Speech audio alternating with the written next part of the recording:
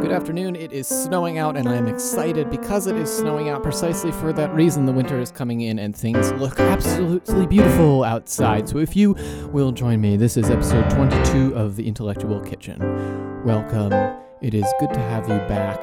It is crazy and wild and exciting to be continuing to do this as the winter settles in. I am just super excited to answer some more questions, follow up on some more feedback in this. This is episode 22, Catching Up, Part 2. Thank you for joining me. So it's snowing out today, which is we're recording on Saturday, December 9th, 2017. Snow is always exciting, especially here in the Northeast when it comes very often, and this is the season when it begins to occur. So that is just always very exciting, and I say let's just dive right in to some questions and comments. So we published our initial catching up episode about, let's see, it was episode 9. We published that on November 28th. So that's about, 11 days ago? So about a week and a half ago, give or take.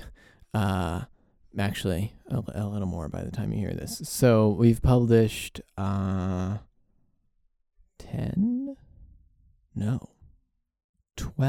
We've published 12 more episodes between that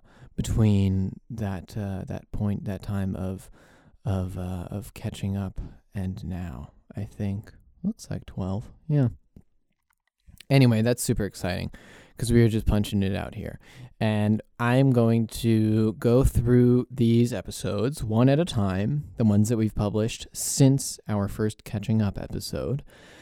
And if there's anything that comes to mind that I need to follow up on, I will do that. And if there are any comments that others left for me, I will mention and attempt to respond to those as well. So, right after catching up, we had our olives, oils, and vinegars episode. That was published right after catching up. Now, that was a particularly fun episode for me because I got to recount my hilarious olive oil and vinegar tasting experiences at this cooking store. And if I am remembering correctly, at one point in that episode, I talked about how vinegar, or I talked about how olives were, the phrase I was reaching for was an acquired taste. Olives and vinegars are an acquired taste, and I was striving for that phrase, and instead could not think of it, and was saying silly things like it's something you grow into or something you step into. And I do believe I happen to remember the correct phrase shortly after publishing that episode.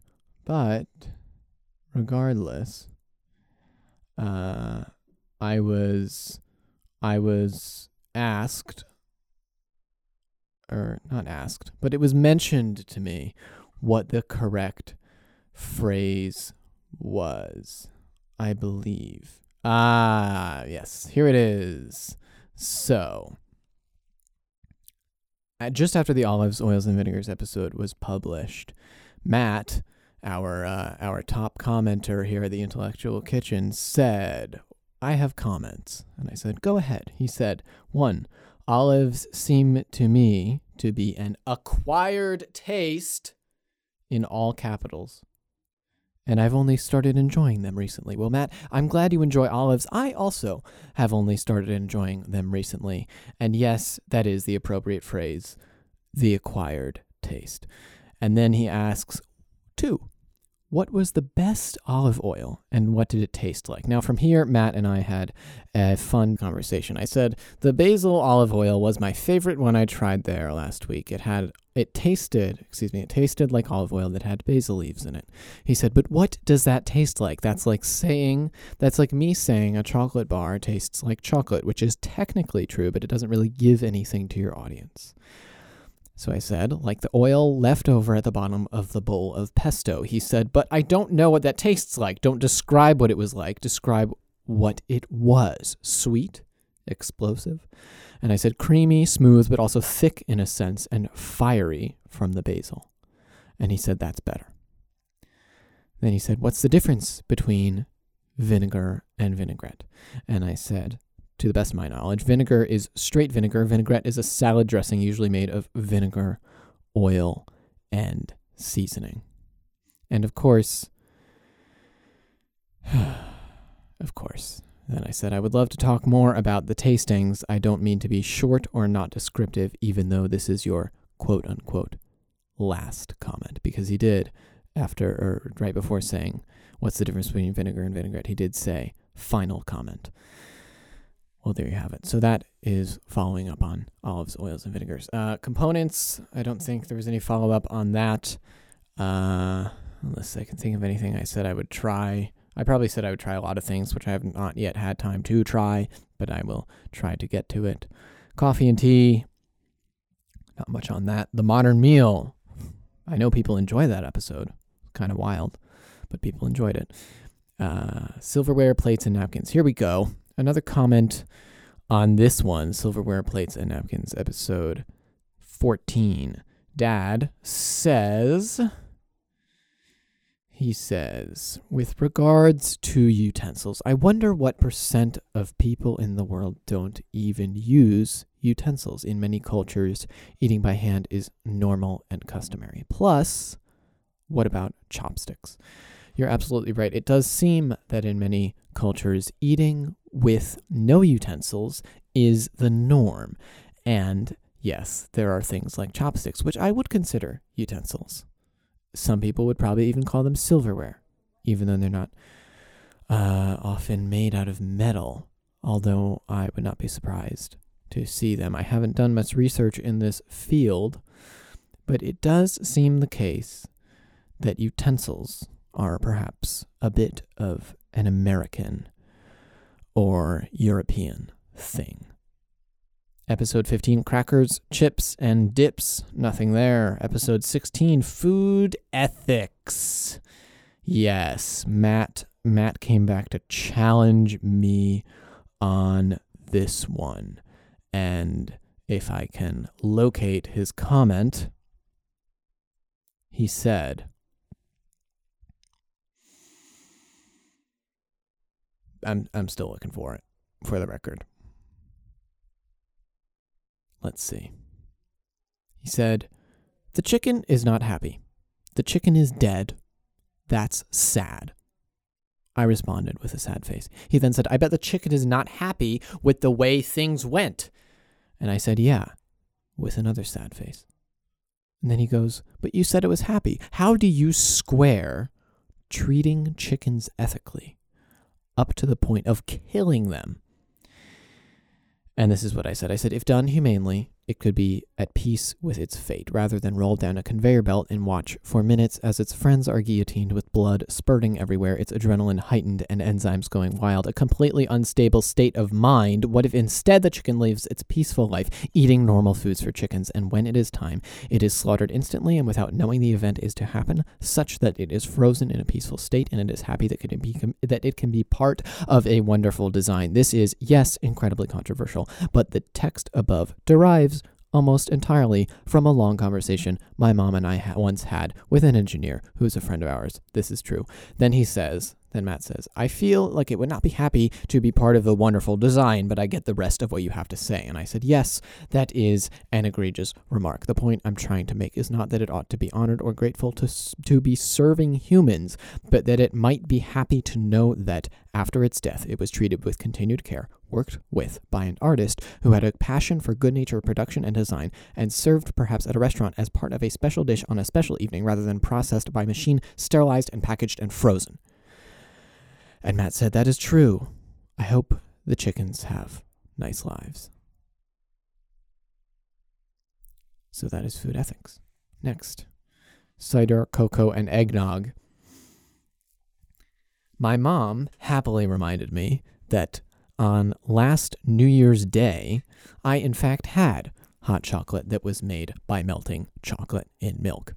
And as she reminded me, and as I remembered, I rather liked it very much. Now, I would like to try that again. I would like to think more about how that was made. I would like to try different combinations and different proportions of milk and chocolate and see how it comes out. Milk chocolate, dark chocolate, all these different kinds of things, maybe even white chocolate, who knows? And then the chocolate would not even be brown at all. But I think it is worth a shot. I will have to get back to you on that. I know there's so many things I said I would try in a kitchen on my own, and I still haven't done that yet, but I do hope to sometime soon. Next, our title track, The Intellectual Kitchen, about how we're made. I myself have a comment and a follow-up to make on this, which is how we decide what to talk about. Now, this process is not nearly as organized as you might think, or and not nearly as structured. Basically, I come up with ideas from experiences that I've had eating foods and eating at restaurants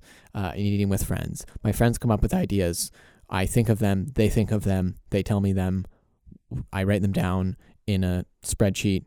It just gets filled up with random ideas and phrases and thoughts. And shortly before recording, and I mean really shortly before recording, especially if there's no guest, like as few as probably between 1 and 30 minutes before recording, and sometimes maybe like a day if I really think about it, I'll decide what to talk about, and then I'll just talk about it. There's no script, but I do tend to pull together my thoughts and verbal expressions of those thoughts based on a couple of short stories or points that I specifically want to make about the topic at hand that I've gathered previously in my mind and written the topic down because I know I have those stories or tales or ideas in my head.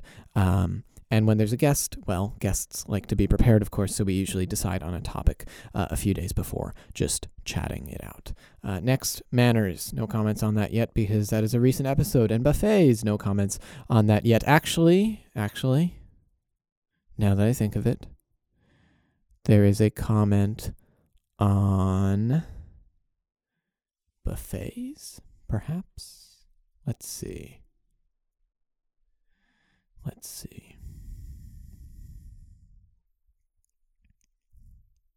Yes, this is from Buffets, episode 20. Matt says, I feel like I disagree that something is good because it was designed to be good. In response, I said, not designed to be good, designed well. And he said, yes, but I don't think something has to be designed well to be well. Sometimes haphazard works. Then I said, for prepared food, I think design is pretty invisible, and good food is often good because it is designed well, though I agree that that's not the full story. Things are good for all different reasons, and putting a definitive pin on it is misleading, which I strongly believe. And then, reading his haphazard comment, I said, oh, absolutely, you make a fantastic point, because I know, and I say this with an incredible amount of truth, I know that I have at various points in my life thrown random foods together in hopes that they would be good.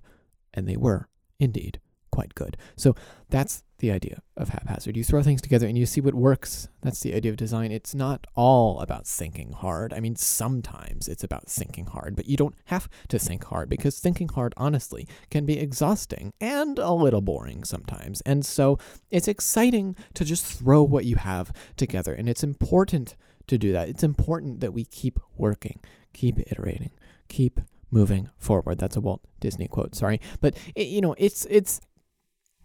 critical that we take our ideas, even the most random ones, and try them out. That we see how things turn out. That we verify certain thoughts and assumptions about combinations, mixtures, components, things that we're preparing in the kitchen. The only way you're going to make better food is by making more food. The only way you can get food to begin with is to make it or buy it, for the most part. And so I think it's important with food that you, yes, put some thought into it, but also at other times you don't. And you see what works. You see what works for you. You see what happens when you throw things together. See what happens when you put more thought into it or less. Because when you do things with care, they can come out really nicely. And when you do things haphazardly, they come out really nicely too. So yes, it depends what you put in it, but you can influence what you put in it. You can add your own touch to it. You can modify things, as we've mentioned so many times before, and you can try new things. It's about reaching out, thinking, I don't know about that, but that sounds like it might be good. Let me try it. And if it's not good, you try something else. And if it is, well, then you make it again. I've said this before. I will say it again. It is design. It's what we do. It's good food. It's how it's made. Thank you for joining me. We will be back with much, much more exciting stuff. Have a nice day. Hey, thanks for coming back today for episode 22 of The Intellectual Kitchen. We are really rolling along here. And of course, I enjoyed answering your questions, following up on comments, following up on my own thoughts, and of course, bringing this whole food design thing into the sphere of reality. How are we doing this well? What makes food good? Well, it's the fact that we keep going at it, that we keep trying again, over and over. If there's one thing you take away, don't give up. Have a nice day. Enjoy yourself.